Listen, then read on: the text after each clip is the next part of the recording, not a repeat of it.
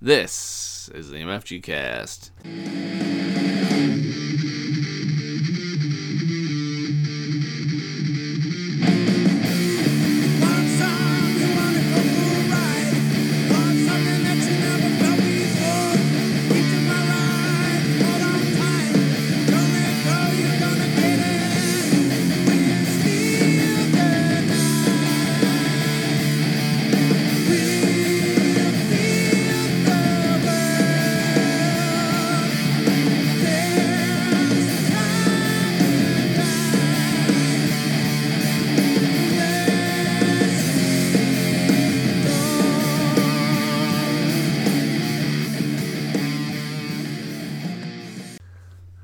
Hey guys, this is Kurt.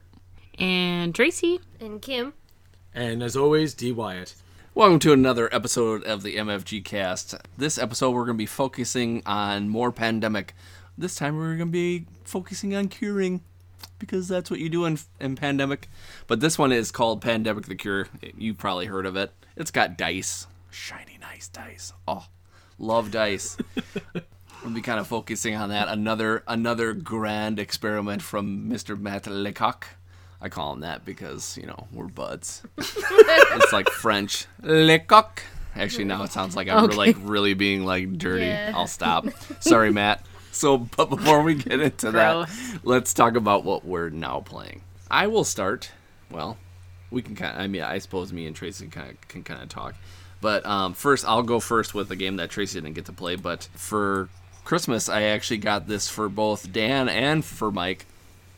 I got the WWE Superstar Showdown game, and I was able to play it for the first time, and I really enjoyed this game. I didn't know what to think about it, because historically, wrestling board games are awful, especially WWE ones or WWF ones. I think at one point, Mike had one where it came with a VHS or a DVD, and it basically said the same 5 things over and over again when you used it. And after a while, you know what? Listening to Jerry the King Lawler's voice do 3 things is fucking annoying. So, you know, that kind of happened. I was going to say, that's also all the video games from the last 10 years. It's like, body slam! Like, I get it, Cole. Yeah. He's exactly. Really putting it to him. Thank you for the nondescript terms. Yeah, exactly. Wow, that wrestler is great. But with this game, it's got some simplicity to it, but it's also got some crunchy parts to it. It's kind of cool.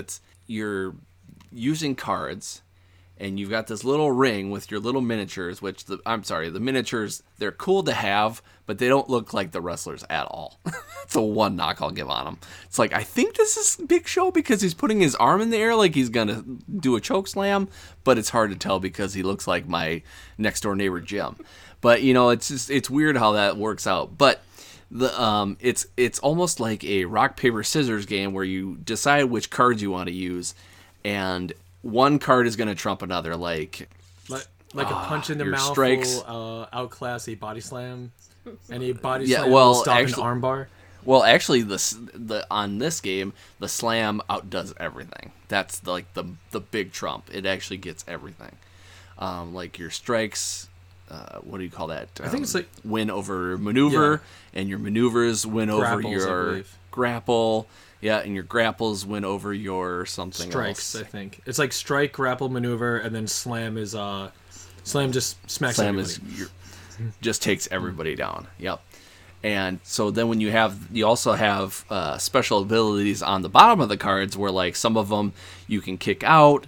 You know, if somebody wins the battle and you battle 3 times, basically you use 3 cards to do that.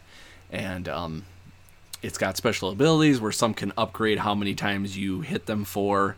You can do reversals, different stuff. But I don't know. It seems simple, but it's got a little more strategy to it. And as you're going, you can actually play kind of a campaign too. Yeah. Where at the end of the match, you can actually upgrade your cards and get better cards because, like, you can buy slams, which usually cost, like, 30 points or whatever, and you can kind of keep going. You can make it into this big, like, you know, pay-per-view or, like, you know, series or season or whatever. It's I don't know. It was one of those, like, when I heard about it, it really didn't get a lot of hype, and some of the people that I talked to or that I listened to didn't seem to really care for it. But I really enjoyed it. I thought it was really fun. The thing that I wish that it had though is like, unfortunately, it feels like it kind of like died in the water.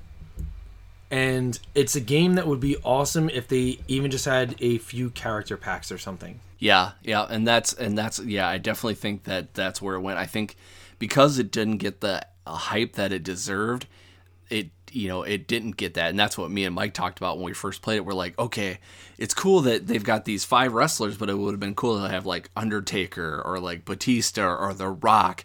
Instead, they've got Big E. I mean, I'm sorry, Big E. I'm sure you're awesome, but you know what? I would rather have somebody else that's bigger than that. I'm surprised because when did that game come out? Was that before New Day? It was when the New Day was heels. That's how old like the dating of the game is. Because like Big E is awesome now, like when the New Day, but before that, he's like Big E. All right, you just. Oh, by the way, also, so for people that have only watched wrestling in the last year, Big Show was a guy that was very large and used to lose to everybody. And you know, but no, like that's the thing with that game. Like if there was even like another 100 cards you can get, just so there was a reason to do that, like career mode and campaign mode, just like a little something. And I mean, like I said, unfortunately, it just kind of like like fast when it came out, and I think that's like one of those downsides of if your game isn't noticed in the first 3 months, because that was one of those games that I remember like Miniature Market had on clearance very fast, and I was like, well, this isn't a good sign. And and I mean, like Spartacus has like 5 expansions, Underdark got an expansion, WWE nothing. So yeah, if you are interested in this game at all, it's fairly cheap. You can get it on the cheap off of Amazon. Another thing you can do if you have a little extra cash, I'm not saying you necessarily want to or not want to, but me and Mike might actually do, because we're actually kind of excited about this game. On Board Game Geek, there's a lot of people that have made their own wrestler cards, and if you've looked at them, they look just like the ones that you see that you have. So you could just print out a few if you're into that whole thing. And then you'll just, like, I was thinking, I talked to Mike about it, I was like, well, geez, they sell just about every little miniature guy for, like, the dollar store has them, or like if you go online, yeah, exactly, yeah, you can find that little guy that you can use for that game or whatever, and just print off the cards, and you're good to go. You should use like those like slam and speak wrestlers from Toys R Us and everything. Somebody has the miniature, exactly. And then in that same square you just put a 9-inch John Cena. You can't see me. It's like yeah, exactly. It's like D&D. It's like this wrestler that I've got takes up 3/4 of your spot, so you only get these 3 spots to go. So yeah, you could use the little wrestler guys that we got from the Dollar Tree. Oh yeah, that's exactly what I was thinking. And yeah. Also like even like the Lego like size like wrestlers and stuff like that, because they're like a perfect fit for the squares of the board. That's the only thing that's like worrisome. You got to make sure they fit in their squares, otherwise people are like, well, I can hit you from anywhere because you're in 5 squares. I mean, it's your fault for being so big. Yeah, that's true. Like, damn it. Yeah, that's true. Yeah, and just some of the things that they thought of, like they even have like you can bounce off the rope and get them for more. For more damage. You can get outside of the ring, and if you stay outside of the ring, you have to give up a card each time, but you also can shuffle your discard pile into your deck. And one of the 2 ways of getting beat in this game is if you don't have any kickouts, you have to pull up the top 3 cards of your deck, and if you don't have a kickout card, you're pinned. But also, if you give up all your cards once you get all this damage, you run out of cards that you can't pull up to, I think it's like 5 or 6. Yeah, then you get KO'd. So real quick, all right, so would you say this episode we're going to use one of the explicit ratings?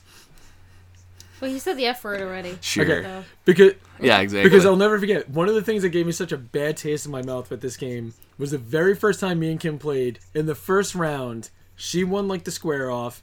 She was using Daniel Bryan. I was using The Undertaker. And she successfully pinned me. I'm like, I'm sorry, Daniel Bryan pinned The Undertaker in 30 seconds. And she's like, yes. I'm like, get the fuck out of here. This is the Taker. The dead man jobbed to Daniel Bryan? I don't think so. Wait, they had The Undertaker in the game? Yeah. Oh, No. sorry, Big Show. Big No. Show. Dan's Show. wrong. Yeah. Yeah. No, Reigns. I was Reigns at the time. I'm like, there's no way Reigns is jumping to it. Oh yeah, it was Roman Reigns. I was even booing my own character every time I moved in the ring. Everyone boos Roman Reigns, so such a tool. They should put a card that just says "ooh ah" whenever you play Reigns and. Yeah, no kidding. That's awesome. Another thing we got to play, which we've played on our we played on the iPad like a ton. We finally got Suro. Nice. Man, that game is so good. Fun. It's funny. It's funny too because when in the iPad version, you don't get to draw the 3 tiles, do you? They just distribute them. Oh yeah, they just give them to you. It's a pass and play too, so you don't see the other person's tile. They show you, and then when it's done, you pass to the next player. They take it and choose. But what's really cool is that the app. There's 3 different modes you can play, right? Yeah, I didn't realize it. Yeah. I like the one like longest distance wins, not like last survivor and stuff like that. Mm-hmm. It's longest distance, loops. Yeah, most loops. And Surviving, like the last person standing. Yep. Yeah, and it's funny too because Tracy's like, she's like, oh, they don't have loops in here. We're like, we're gonna have to do that sometime. We'll have to count. That would be real. That would be very hard though. It would be, especially if you did that with 8 players. Holy crap! What you should do is Yeah. you should put a very long piece of string of each player's color in the box too, and then you go Nice. as you're making. The graphics are cool in that game too. Yeah. Yeah, the music is very serene. Yeah, the app is just so amazing. That's why we wanted to buy the game because we're just like, that's just so cool. I kind of wish we would have got the like upgraded version. I like the version that we have, but I would The like C's one.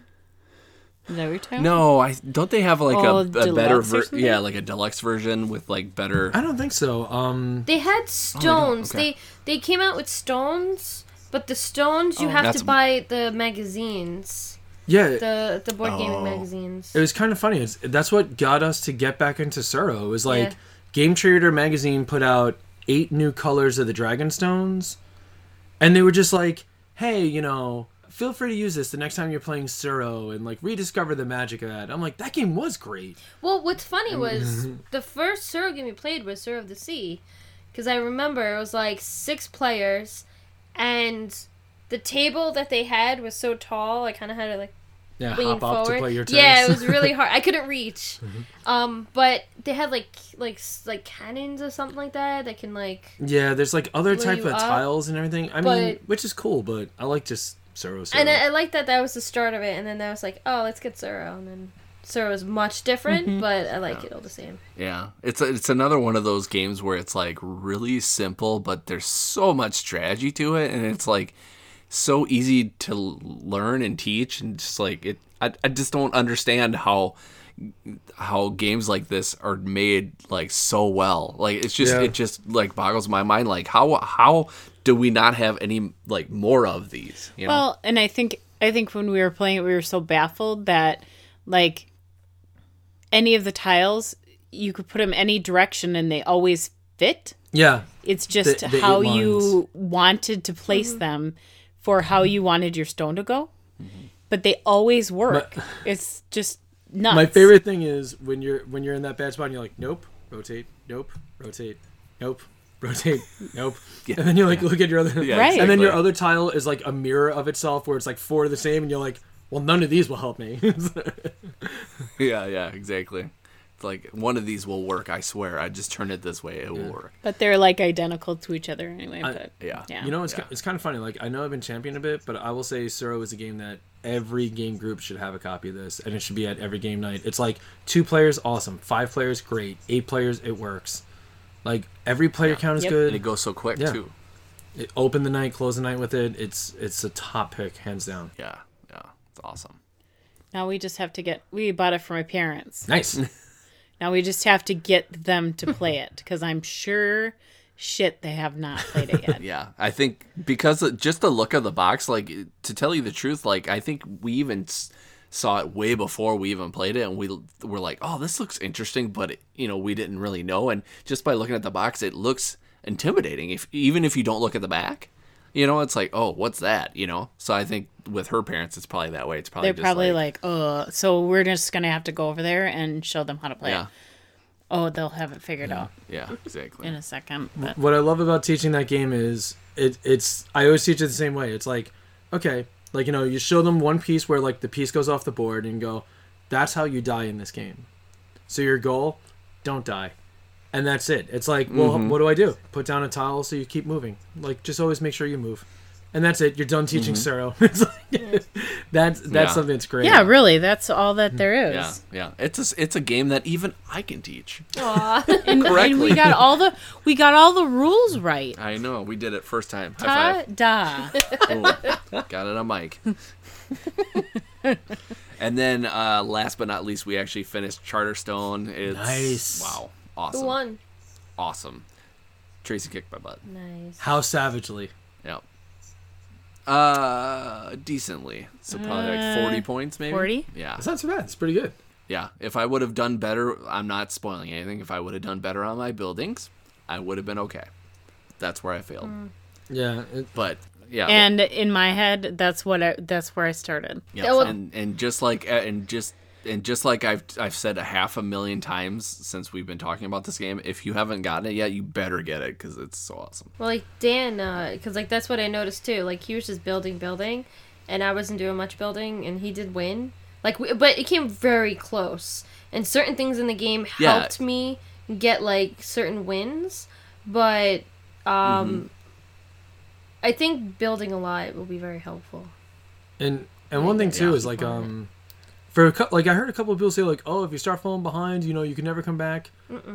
It's not like buildings are blocked off to you or anything. Like you can use anything in that game. Like, and the other thing too is like if you get a wild score in one game, that can really help out your like. I mean, I don't know why people put such an emphasis on winning the campaign. Like, oh, at the end of 12 games, I didn't win. All right, does that mean everything else before it sucked? Like, but it's kind of like a couple like 2 big wins can put a huge change in those final scores. So if on game 7 you're still getting your ass handed to you, don't think it's over. Like you can really turn stuff around in that game. Well, and we kept going back and forth. Like we went back and forth the entire time. And then I would say the last game is when I raked in the points. Right? Yeah. Because I made it all the way around the board and then some. How fast would you say your last game was? That was a long one. Ours is the shortest. Yeah, it was. Yeah. No, it went slow for us because why did it go slow for us? Because you were dragging ass because you knew you were going to lose a campaign? Yeah, probably. It's kind of... I feel bad. It's kind of hard to talk about this game and not spoil it. Right? So it's like, I know. You really have to work around it. But hey, it's really good. Maybe it wasn't like super... It might not have been super long. No, but it felt like it was longer than other ones, though. Maybe we were just trying to get the most out of the last game. Yeah, that's maybe true. What's good is you can play it again, and now you have your new board that... Yeah. Yeah. Exactly. I know. I'm excited. I told Traci this. I'm excited to play it as how it is now, just to see, what we decide to do and how we decide to play it. And we'll have to talk about it offline. Yeah, and one other thing too is I heard a few people like on a few different podcasts saying about that once you're done with the game, like that's it, and that's actually not accurate. You do get to still build new buildings in the game. Like, you can build over old buildings, even though the campaign is finished. And you can do the crates, right? Still? Yeah, you can still unlock crates and everything else. Like, they give you the option, if you just want to put it on the board, you can. But you can also choose to build up to those things still as a standard game. So for anyone that's like, oh, well, when it's over, it's not necessarily true. Like, you can still play. You just don't get to retain resources from game to game. You get a recharge pack if you want to play from the beginning. Yeah, so exactly. And well, it's just like any game, even regardless of this is a legacy game. If you're playing a regular game, you're not keeping your resources from game to game. You're losing them. You're starting over, and you're trying to do the best you can. Wait a minute, I don't get to keep my golden raiders. Son of a bitch! That's why I got 32 coins. Not at all. What about you guys? What have you guys been playing lately? Anything So fun? we actually got the Grim Forest. You're basically the Three Little Pigs. Well, you're not the Three Little Pigs. The Three Little Pigs are old and feeble, so they got to find new pigs to build houses. So we played it 2-player. It wasn't that bad. Dan's played it 4-player, and he said it's like the best way to play it. Yeah, 4-player is pretty fun. That means And- he won't play it with me anymore. Are you ready for the word of the day, by the way? What? You know how, like, brothers and sisters are siblings? Mm-hmm. Nieces and nephews are nibblings. So you're playing the nibblings The of the nibblings. Three Little Pigs. Yes, that's right. They're nieces and nephews. Aw. Yeah, the gameplay, it's actually, like, super simple gameplay. It's action selection where you only have 3 or 4 cards. Like, I'm going to the forest for wood.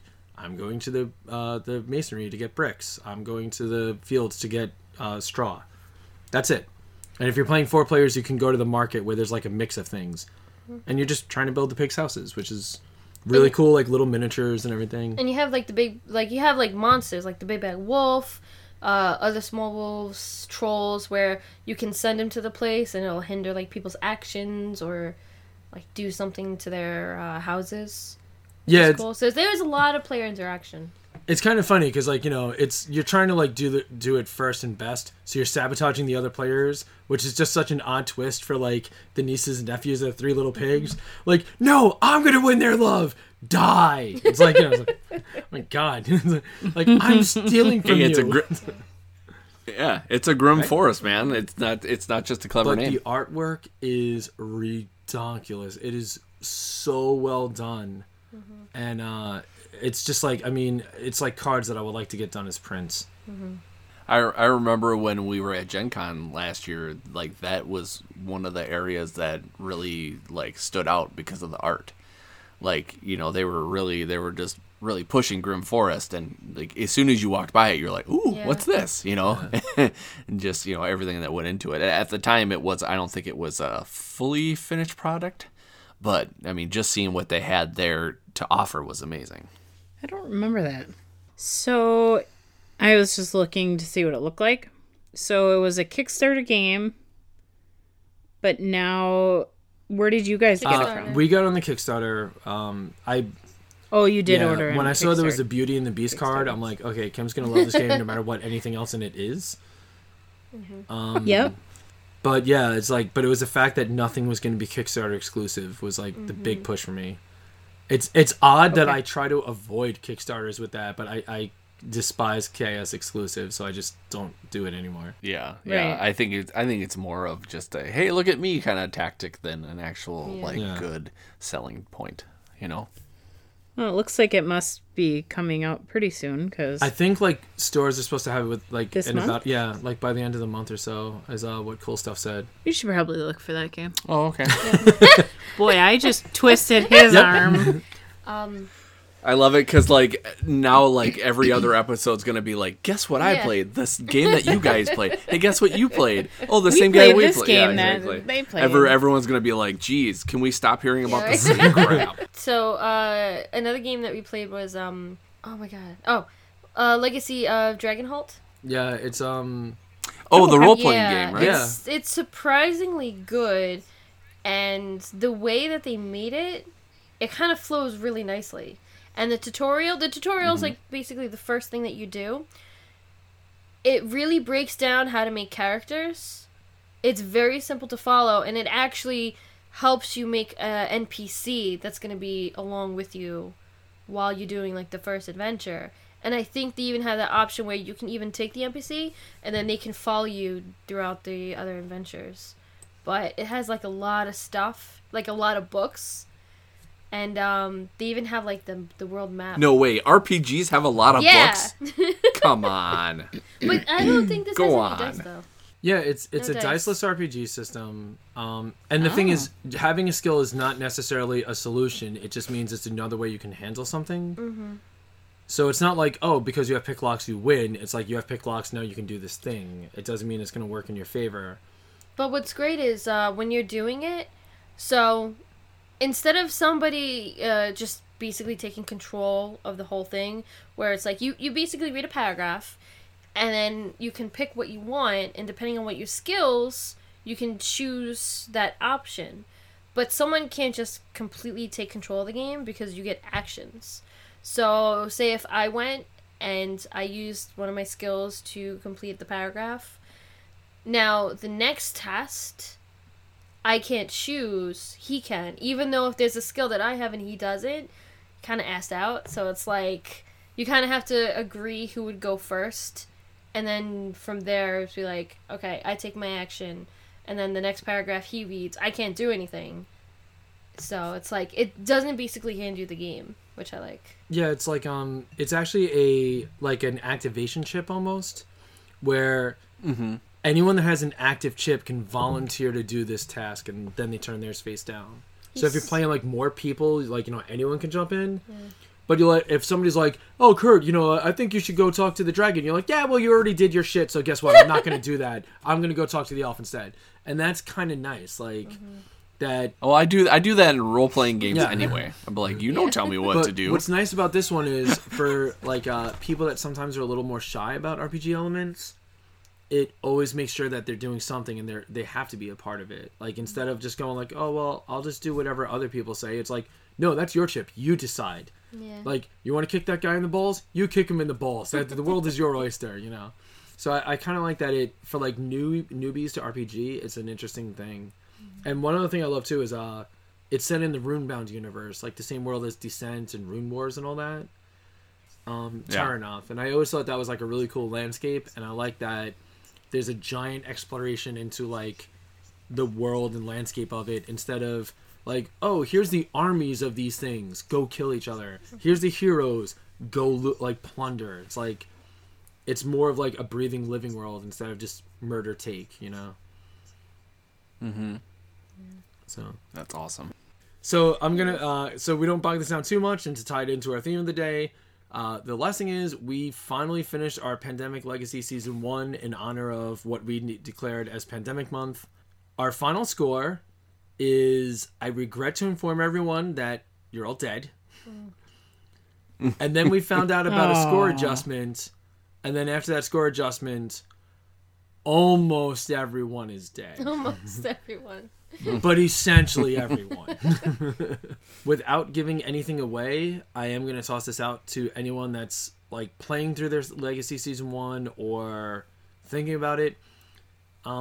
Phrasing on cards is very important, especially for legacy games where you can't go back.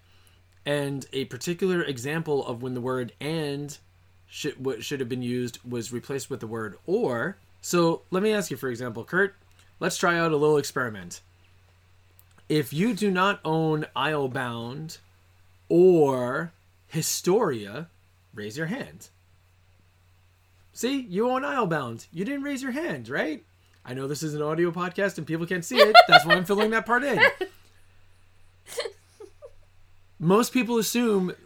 I only did that because my wife was going to make a lot of noise. And all you would hear was, like, raise your hand. But, like, the thing is, like, when somebody says "or," right? Like, you know, like, if... like, you know, like, Kurt or Traci isn't there, let's not do this. It's like, you know, it usually means one or the other is an acceptable thing. But the thing is, it's if you didn't have 6 and 7 do this thing. And you might be like, well, how bad can it be?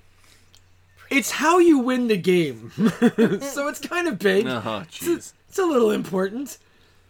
Because we got an objective where we didn't have the stuff. And we're like, what? And it's like, oh yeah, you were supposed to get that 2 games ago. This card is often misunderstood. Yeah, we looked at BGG for that, and after I read it, it's like, all right, there was something that let us accommodate our score for it, which was good. But the fact that they actually said that you can accommodate your score because of that thing, which means a lot of people must have had that happen to them. Yeah, and I mean, like, the adjustment was nice, but I did feel bad for our friends because, like, after it was done, we're like, you know, world sucks, whatever. If everyone dies, that's fine. But for our buddies, they were just, like, very downtrodden when it was over because they were like, well, I mean, even if we still lost, we could have done a lot better if we knew that thing. So, like, I felt bad for them on that, but they were like, you know, whatever. Like, you know, we still had a good time with all the other games. But that was, like, a tough like swing. We're hoping that so now like one of the guys in the group was like, so when we start Pandemic Legacy Season 2 next month, how about at the beginning of every month we just quick check online to see if there's any errata for each card? And I'm like, that's fine. Yeah, that's the part that's tough about Legacy games is like you have to realize you have to like read every little thing. Like I know for a fact that I failed on Charterstone because on the guideposts every once in a while I would forget to read what's underneath it. Like, oh, you can't do this turn, or you have to turn this to, back or whatever. There was a couple of times where I forgot or like just didn't see it or whatever. He'd say, hey, you remember we had to do that? And I'm like, you didn't read that part to me. Like I know one thing that totally bullshit. Just so you know. I know one thing that messes up people. Hot mic over here. Is, hey, everyone else was swearing. I was going to swear. Is that you can't build over a building that has anything on it, including peril tokens. That's something a lot of people overlook. In Charterstone, when you build over a building, you can't build over a building that has any, basically like any piece of wood on That it. is a spoiler. If people don't know what that means, then they can't do it. But it's like wait. Yeah, but you're exposing parts. You're exposing your parts, man. I can fix this. I'm not taking it out. That's because I was gonna say you can fix it by saying there's something that's gonna be placed on the board, and if you want to build on top of it, that thing has to be off of it. Yeah, so you can build on it. Yeah. So apparently in Charterstone, you can't redact it unless you, of course, deleted information, and then of course you got to make sure omit rule 14. So I mean like. Just keep that in mind when you play. And we never did. We didn't do that, but there were some parts where he would read like half of the goddamn guideposts. And then he'd be like, well, yeah, we needed to do this. And I'm like, you didn't say that. Well, did he? And did I'm like, no. Correctly put the stickers on the rulebook? Because he's probably doing a better job than I did the first time we played. I think that I actually got right. Straight or correct? Correct. We're not talking about straight because you didn't do it very good. You did it correct. So. Hey, I wasn't saying you did it wrong. You just didn't. You're just not saying I did it right. Like, I'm not saying you did it wrong. Do it straight. You did do it wrong, though. I mean, it's just why we're here. Yeah. So. You didn't get out a ruler and put them out there. Yeah, I would never do that anyway. Oh, I didn't do that either. I'm just giving you a hard time. So on that note, do you want to talk? We digress. What were we going to talk about in this episode? I think we're going to mention a little more about the month of pandemic. Mm-hmm. Oh, so we dealt with Cthulhu. That was fun. We've seen some stuff of a year-long campaign that ended in tears. Was not fun. But now let's find out about if it's maybe a little easier to fix the world up when you're using dice. It's not. It's pretty much true. Okay. Yeah, but it's prettier to do it this way than the other way. Oh, that is absolutely. So, how would you pronounce the man's name again, Kurt? Your buddy, Matt? Matt Lehock. Oh. So game designer. Too bad you can't see him when he. Well, gestures. Just to let you know, when you gesture, no one can see that either. That's. I know. Let's do a bunch of sign language that no one can see. Oh, man, that's a good dog. Oh, it's a good bird. Man, you guys missed it. But you know what? It's that angelic voice of Kurt. It just forms the image in people's minds, That is true. Pictures in your brain. 2014. Anyway, go ahead. God, whatever. Welcome to my personal hellscape. This is your host, Steve Wyatt. Alright, so Z-Man Games. Shocking twist. Z-Man Games put out another pandemic game. 2014 is when this one came out by Matt Lehock, as you would say, Kurt. So instead of big rules or whatever, figured the best thing is just to how it gives you that pandemic vibe. So instead of giant fold-out board, got 6 little areas. That's nice and simple. And they go around your disease track, which is going to show your infection rate and your outbreaks and everything. which has these awesome little syringes to help keep track of all your information. The game is super simple. You got 4 disease dice, right? One of the things that I always hate in Pandemic is that when people are like, well, we know that Kolkata and San Francisco is going to be coming up soon, so go over there and take care of those things. And you're like, yeah, but I want to fix this disease. And they're like, well, we know those cards are coming up, so use the quarantine guy, go do this, go do that. And you're like, so glad I'm a part of this team. I'm going to get a cup of coffee. Let me know what my turn is. Yeah. The Cure takes all of that away because you're drawing dice from a bag. All random. You might know there's 5 red dice in there or 12 red dice in there. Doesn't mean a damn thing when there's a whole bunch of random dice in that bag. You can't stack them and go, oh, red dice are coming out soon. Because it's just that chaotic nature of, like, disease, which is awesome. The other thing that's really cool is, with no board, super small region. Moving around is nice and easy, right? There's boats and planes. That's it. No driving, no walking. Boats, planes, only ways to travel. Again, and if you can't simple. guess, boats adjacent and planes, you can go anywhere. Yeah, so again. Simple. Helicopters too. Oh, that's a special roll, my friend. Special roll. We had that one last night. That thing is fun. Special. And what's cool is all your classic Pandemic rolls have some new like variations to make them fit into the world of Pandemic the Cure. So like the Transport Specialist has a helicopter die that can be cashed in for a movement. Quarantine Specialist, where you're at, when you pull the dice, infection dice don't go in their spot. Yep, like no quarantine markers or anything. And you can move before infection, which is great. It's like a free movement anywhere on the board.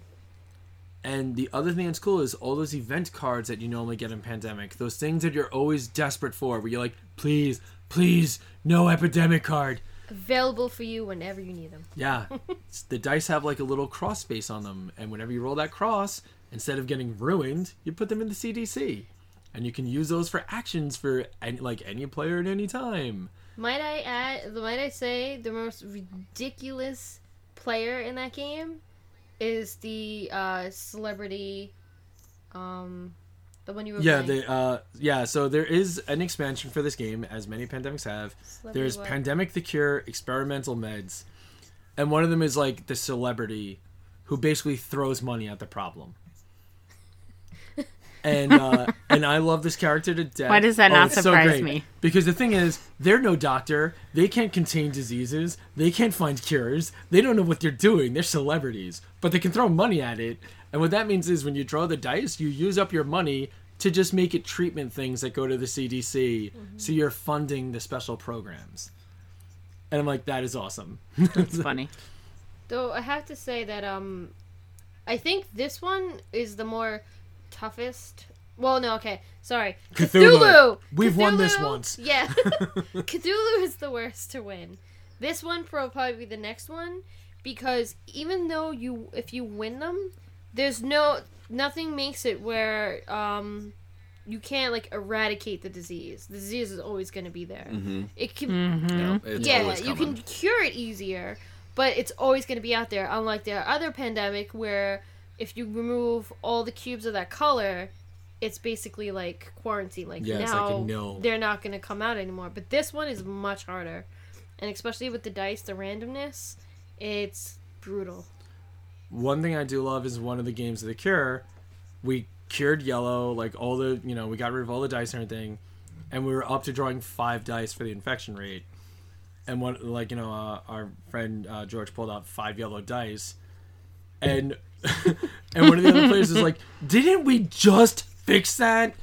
And I'm like, "Yeah, but people are humping to celebrate, and they don't know that they're carriers." It's like that's why it's spreading, man. That stuff gets everywhere. Yeah. So, yeah, and a couple of the cool things that I like about it that kind of help you out too is that the 6 spaces are continents, just like in the regular Pandemic and stuff like that. And on the bottom of the spaces, they actually tell you what you're going to get the most color, what's going to be mostly prevalent color that's going to move over there. Plus your player dice, if you look at them before you play, you realize that some of them have more of the like variable numbers. Yeah, some of them have the. Why can't I think of it? What's the vial one? More. Are you talking about more curing versus? Oh, you mean the more... player characters? Yeah, it's not right? curing. It's samples. Yeah. It's like some of the dice have. Some characters have more sample dice or sample spots on their dice. Some you can't move specific ways. Yeah, some you can't. A lot of the characters don't fly. Yeah. There's a couple of characters that which in the games that we played, it was both women, which that's bullshit. Women can fly too. Come on. God damn Equality, it. people. But God Kurt, damn it. if they don't fly and that's their choice, you have to respect that. That is true. That is true. If they have a fear of flying, then Maybe they're like, you know what? That is a giant metal death tube, and I'm not fucking going down like that. Yep. Yeah. I'll just go on this big giant death tube I'll on go the in a water floating coffin instead. before I go in a freaking on a fireball in the sky. That's right. So so you guys got a few games of this in now, right? So We did, compared yeah. to like that pandemic feel, like what are some of your vibes on it? Like, do you feel it's like a little more fun? Do you feel it's like a little more chaotic? Like, what are some of your feels on this so far? Yeah, you want me to go first? We do. I thought it was. I am totally spacing out. I loved it. Really, Tracy, tell us more. I mean, obviously, it's the same concept as your standard game of Pandemic, but it's altered into a faster version. So that's kind of my opinion. So like last night we were taking it out to play it for the first time, and I said, "Hey Logan, check this out. Look at all these really cool dice."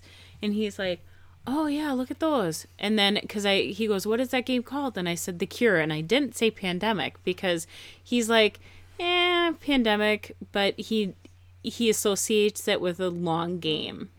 And it kind of, I don't know if it doesn't stress him out, but it's not his favorite. But then he comes over and he's like, "Oh, Pandemic, The Cure." And I said, "Yeah, but I think it's going to be different, buddy." And he goes, "I don't want to play that tonight." And I said, "That's fine." And I was talking to him about it today, and he goes, "Oh, well, yeah, maybe I'll play that with you guys sometime, I guess." And I said, "I think you might like it. It's a quicker game. It's fun. Lots of cool dice." And I think like you were talking about, Dan, where not knowing like what you're going to be pulling out of the bag in regards to dice, like what we did, and I don't know if they recommend this in the game, is to just pull your characters at random. Nice. That's what we did. That's a challenge. And so we had no idea. Like, we didn't pair our characters together either time we played. We've only played it twice so far. And we won the first game, and then we got hammered the second the second game.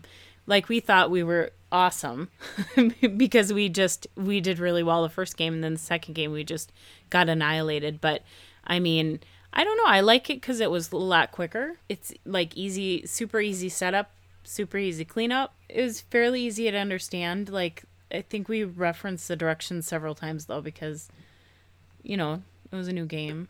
And we're awesome with directions. Like a little player card, like a better player card, could have probably eliminated a need to hit the book a lot. There's a player card. No, I'm saying, but it has like a little bit of info. Like if there was like a 4x6 reference card. player card, you could probably almost get all the key rules on that. Yeah. Yeah, I'm sure it would be really easy to just make some like the ones like the. But like the small reference cards that they have, that I utilize that a lot. But I think even bringing a few more important pieces that we kept going back to the book for would have helped. Yeah, like if you triggered an outbreak, yep, an epidemic, yep, or if you failed on a cure, if you didn't, I suppose that would just some key pieces that we wouldn't have to keep going back to. But otherwise, yeah, I really liked it. And man, holy dice! Yeah, it's like So, like, what you're saying with the rules, like, here's one thing that I think is kind of funny in the rules. Like, take, for example, like, finding cures in this game, right? So, normal Pandemic, it's the 5-card combo. You need the 5 red cards. You got to go to Research Center. The way that this game works is, like Kurt was mentioning before, those little samples, you actually like lock up samples using your dice and like putting them over the diseases that you guys have treated. Like, oh, cool, we got these samples. Let's bottle them up. Let's take them to the lab, see what we can figure out. And the whole thing is rolling 13 or higher. Sounds easy. Except, like Kurt mentioned, the number distribution isn't always fair. Like, take, for example, black dice, 3 of them are 3s. And, oh, if you roll those CDC symbols, those are 0s. So, you know, you can try to find a cure, and it's like, I roll 5 dice, I got a 2. Awesome. I'm a good doctor. Well, I save lives. What was that? We had like 5 dice. What was it, the blue dice? Yeah. And you rolled all ones except for one, which was 1 1 1 cross cross, and it's like I'm good at medicine. Oh Jesus. Yeah, and it's funny too because sometimes I think you forget when you roll them that those crosses are there, so you're like, I've got, you know, like you said, you're like 4 or 5 dice. Easy, you know, and then you roll, you're like, this is terrible, you know. Even with the first roll I had was the scientist, gets you 2 more points when you're trying to roll for a cure or whatever, and like sometimes that does not quite help. The thing that's funny is like this game. Now, when you play 2-player, do you each take 2 rolls, or are you keeping 1 roll each? We just did 1. How did you find your turns? Like when 3 of your dice were locked up for samples, and you only get 2 dice. Yeah, in the second game that was rough. In the first game, I felt like, you know, we were rock we stars. We must have had good pairings of characters or something. Who did we have? Yeah, I had the scientist and you had the contingency planner, didn't I? Yeah, the guy with the cross on him or whatever. Was that the contingency planner? Or something. I don't know. They seem to pair, but we might have just been really lucky on our draws from the bag or something. But I don't know. Yeah, it's like... Well, because I think when we played it 2-player, there was one game that we won. And then there was a ton of games that we lost 2-player. We did a 4-player game, which we won. It was like the only 4-player game we ever did. But we did, just before tonight, we did, me and him controlled 1, and then we had an extra 1, and we took turns using that one. So it's technically 3 between all of us. Mm-hmm. And even that one was still rough. Like, we were able to cure 2 diseases, and then just shit went south so bad. We pulled like 5 red dice from the bag, and it was like, explosion. It's like, oh, that was a quick game. Mm-hmm. That's what happened at the very end of our second game. It was like all of a sudden it was boom, boom, boom. Like it was just totally just spreading. One of the things like, and when you're talking about the rules, like here's something I find funny though. Like it notes like in this thing with about finding a cure. It's like having a cure lets your team treat diseases even better. Go to page 4 and then it's like flip. When you treat a disease, if you found the cure, remove all dice of that color. Why can't that just be on page 6? Like, did they really have, like, saying to go back to that other page would have been just as easy to go copy paste, but whatever. So does that mean you take all the dice off of the board? Of that color. So if you have, like, the cure for yellow, you remove all yellow die. I don't think we did that. We never even, it didn't matter. We never did that. No, so we Kurt, didn't do that. Is it true that once you find the cure for a disease, you remove all cubes when treating? I don't know what that means. What's the question? It's the same thing in this. Like, if you cure yellow, like, treat. But the thing is, now, like, here's one other thing about this game that's kind of funny. Normal pandemic, it's like, when you treat things, you treat it, and you don't worry anymore. In this game, treating it is only half of the solution. Yeah. Yeah, exactly. And it could really still go wrong. I know, especially since, like, in normal pandemic, you're always worried about those epidemic cards. In this game, you worry about bad dice rolls. Mm-hmm. Especially when one more little biohazard symbol, which, mind you, every character in the game has, is what separates you from where you are and the next outbreak. Because outbreaks in this game, I would say, are worse than anything in pandemic. Well, because you take all those dice that are untreated, plus more from the bag, and just barf all over the table. Like... I think the quarantine specialist is really good for, like... Oh, yeah. Like, if you're finding yourself getting a lot of outbreaks. Because she was the reason why we lasted so long, though. Because if I didn't have her out, it would have been really bad. Like, worse. But, like, But like, so one thing about this game too is so like I love the character cards themselves, how they look like medical badges. Like they actually have like the slip card and everything. Like, yeah, smaller footprint, way smaller table space. Like Traci was saying, way faster playtime. Yeah. So compared to regular Pandemic, would you say that this like might be a like replacement for you guys, or just like an alternate 2? I think it's an alternate 2. I think it's one of those that could be similar, but maybe even a little bit longer than your Suros, because I feel like it's a good intro game. I mean, it's really like, if you get it down pretty easily, you could teach it to anybody and have it going in seconds. I mean, you really could. I think a lot of people might say it could be a replacement for it, just because, you know, some people might not like how long it takes and how many times, you know, people are like, okay, well, I think you should go here in the regular Pandemic. I think you should go here and we should do this. We're going to cure this. We're going to go here. In this game, it kind of eliminates that a little bit more, where sometimes you can be like that. Like we're really good at, me and Traci are really good at talking to each other about doing co-op stuff and being like, okay, you know, do we want to use these 2 crosses to use this card to, you know, skip the infection phase or whatever? You know, we really try to outweigh the options and stuff like that. And even in this game, it's weighing those options seems to go way quicker. You know, so I can see both. In my opinion, I think those are both a good complement, because if you want to play a heavier, a little bit longer game, you can play the original. But if you just want to, you know, get together, you know, play, you know, Pandemic and just kind of do it quick and, you know, use those pretty dice, which I love those pretty dice, then you go for that. What do you think? I think you're right. Or if you wanted to introduce somebody to Pandemic, I think this would be the place to start. Yeah. Start with this first, because this would be a good... I think this is a better intro game, and then see how they feel about it. And then if they really dig it, then there's potential to move them on to the next game. Yeah. Yeah. I don't know. I like both. I like the original Pandemic, and I like this one. I would say we haven't played the Cure enough to say which one I like more at this point. I do really, really like the Cure, and I'm excited to play more games of it. Me too. But I also like the fact that we didn't pick our characters, and that we just randomly picked them. We might have I feel like then we then just we didn't set ourselves up to like we really had to think about it more. Mm-hmm. So I don't know.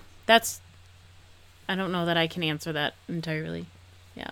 Yeah, I'm looking forward to seeing more players from you. What so just on a side, when you were noting the randomize of players, have you tried the specialist? The generalist yet, where you get just 7 dice but no special powers? Nope, not yet. You know, so it's like a couple more dice in your pool, which sounds awesome until you roll 5 biohazards and you cause 2 outbreaks on your turn, and everyone's like, "What the fuck are you doing?" Who did I have for our second game? I don't know. Whatever character I played for our second game, all I kept rolling every time, it was like 2 or 3 biohazards every turn. We had that in our game. Seriously. Yeah. I was the biohazard queen. Yeah. And it's funny too. What was it? I don't remember. I don't know. And it's funny too, because, you know, it was getting to the point where there's just so many out there, and we're like, okay, we got to push our luck. We got to get to the point, you know. And Traci's like, you know, I just got to roll one more sample for a sample. Yep. And I'm like, or that biohazard, as she's rolling, and it goes, it's slow motion, boom, bada, boom, bada, biohazard. Oh, every time. Every time. You know what's great? As soon as you said that, like, I was just thinking, when you said the biohazard queen, I want to make a roll for this game and make it like Wesker from Resident Evil. And it's if you roll 2 biohazards, you can just take any die from the bag as a sample. It's like, nice. You're like, yes, I am spreading it for purpose. You know. So, yeah, exactly. You should have like, you could have a thing where like you could have an extra person, but you could have that extra person be that thing where it's like, you guys think you're gonna make a cure, but I am the disease queen, and I'm just gonna make it just go downhill from there. And I would be so good at that until that character came around, and then I would never roll a biohazard. And Wesker can only give samples to other people that have the Umbrella Corp symbol. Yeah. Oh my exactly. god, Oh, dude, we need to make a this character game right now. expansion for this right now. Yeah, exactly. That's awesome. I want. And it's funny too because you were thinking about other things, like you were talking about the badges. Now I want to laminate all those characters so then I can use like our Gen Con badge and like put it on there and be like, I'm the scientist or whatever. I am the contingency planner. I see the lanyards right behind you. You should definitely do that for playing this game. It makes it darn right. like one of my favorite. I remember it was like after one of the packs, like when we were still like bringing our lanyards for everything. When playing this game like 2 years back, somebody was like, "Oh, well, I think you should do this," and I just held up the badge of my lanyard. I'm like, "Excuse me, who is the guy that's in the field right now? I know my job, sir. I know my job." It's like that's funny, and it's funny too because I think one of your buddies, Mark, said that they used pill bottles for the different colored diseases or whatever too. Yeah, Mark loves like, medicine bottles. Pandemic. Yeah, I'm like, man, so many good ideas. I'm like, it's silly, but it'd be cool to kind of it'd be kind of fun to even like have an episode where we just talk about like ways that we could pimp out our games. Trust me, I'm all about that. Oh yeah. So one other quick side note on Pandemic the Cure: it doesn't have an expansion. It has a super expansion. Their words. 8 new characters, so it basically doubles. You got a couple of new event cards. They even give you blank event cards to make your own stuff. So, of course, one of the things I think is Umbrella Corp Rising. Yeah, no kidding. And then they also add, like, the mutation dice, like purple die from, like, the purple cubes that were introduced in later pandemics for mutations. There's also, like, hot zone dice and, like, reference cards and everything. But it's pretty cool. Like, if you can get the expansion on the cheap, it's definitely worth it. Because the thing is, like, there's a whole bunch of dice in there, but, like, whenever you see $50 for an expansion, it's always kind of like, ugh! No, jeez. If you can find it for, like, that 25 to 30 zone, that's kind of, like, a pretty nice sweet spot for this. Like, I think it's more worth it in that price range. But, yeah, it adds a little bit more. I mean, like, we played The Cure probably, like, about, like, 15, 20 times before I got the expansion. And it was great because, like you said, it was, like, I would just break it out with all these different people and everything. And everyone's like, oh, I kind of wish there was more. I wish there was more. So we picked it up. And it is pretty fun. It's not a necessity. Like, you do not have to get this thing, but, like, that celebrity and all that is in this expansion, which I thought was funny. The only disappointment, the character cards are just cards. They don't have that cool, like, little curved top or laminate cut or anything else from the original. Oh. Yeah, so it's like, oh, man. Like, I can't officially be this thing. I'm just this thing. Like, did they like forget? I wonder. I'm thinking just cheaper print run. It was probably like, to put like the die cut and like the hole punch and everything else was like extra work or extra cost, and flat cards are just print flat cards.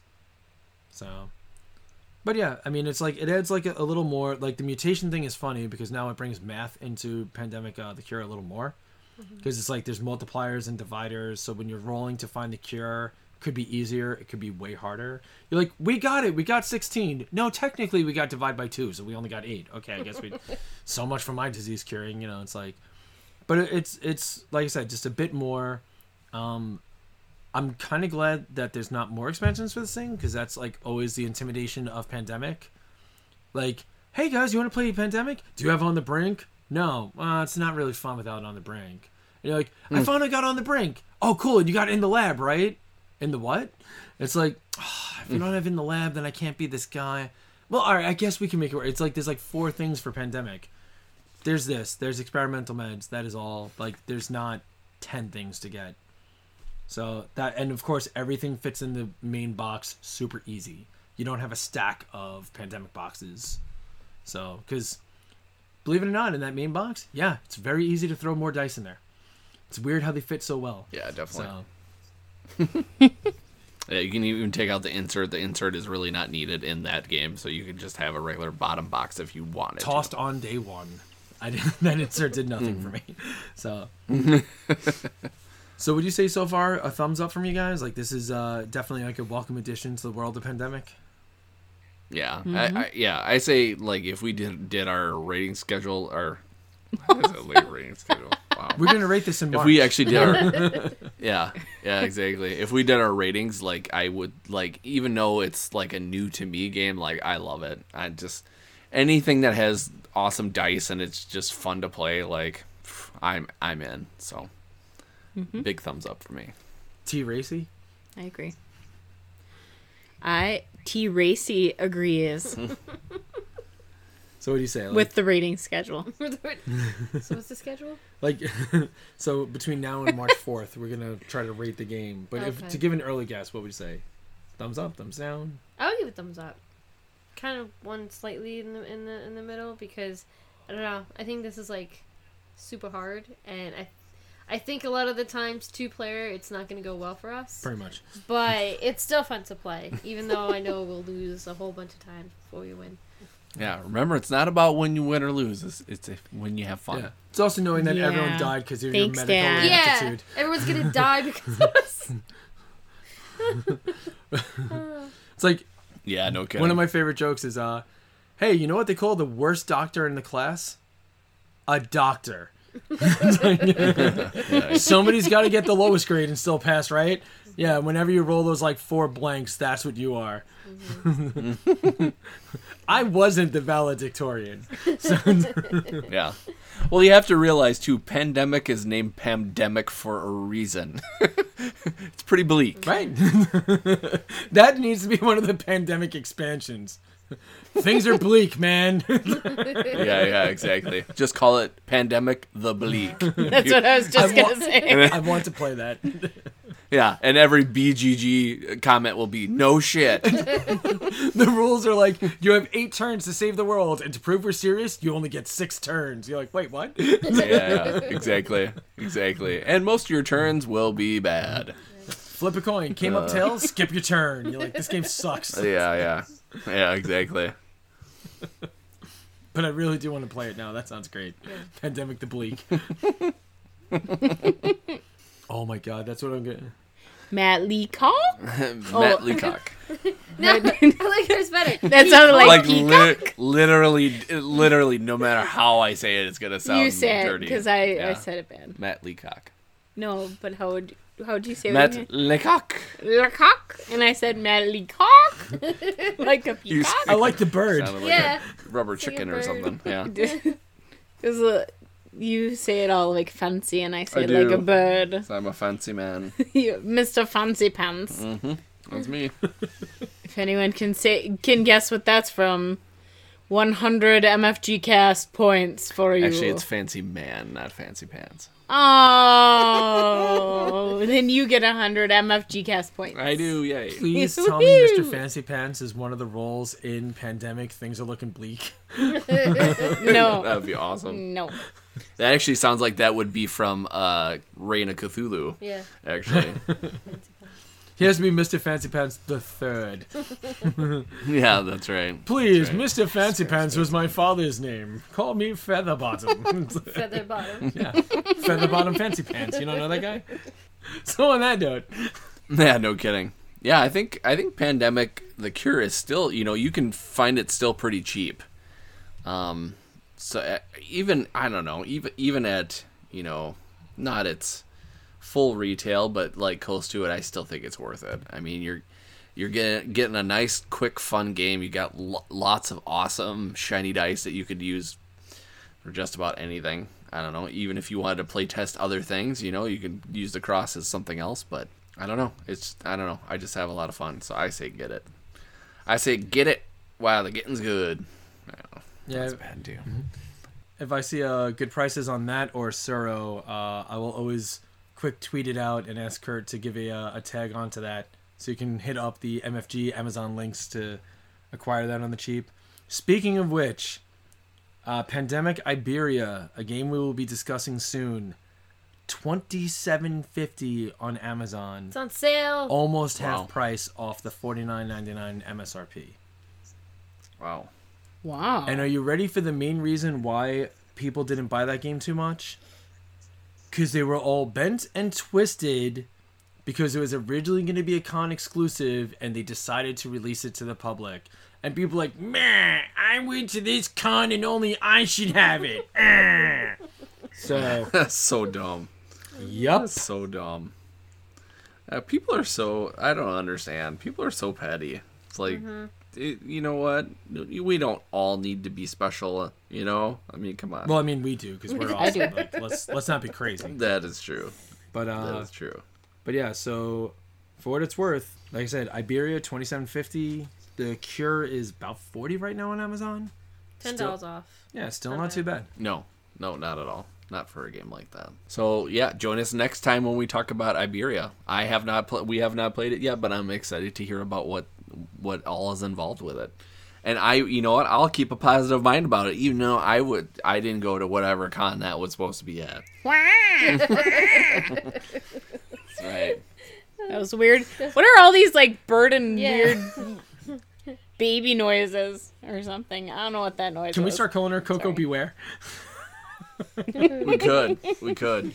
No, it's Taz Racy to you, D. Wyatt. That's right. So, until next time, I'm Kurt. I am Taz Racy. I'm Kim. No fancy nickname. And I am Featherbottom Fancy Pants. The third. Nice. And this was the MFG Cast. Legends of Tabletop Podcast. Creating legends, one die at a time.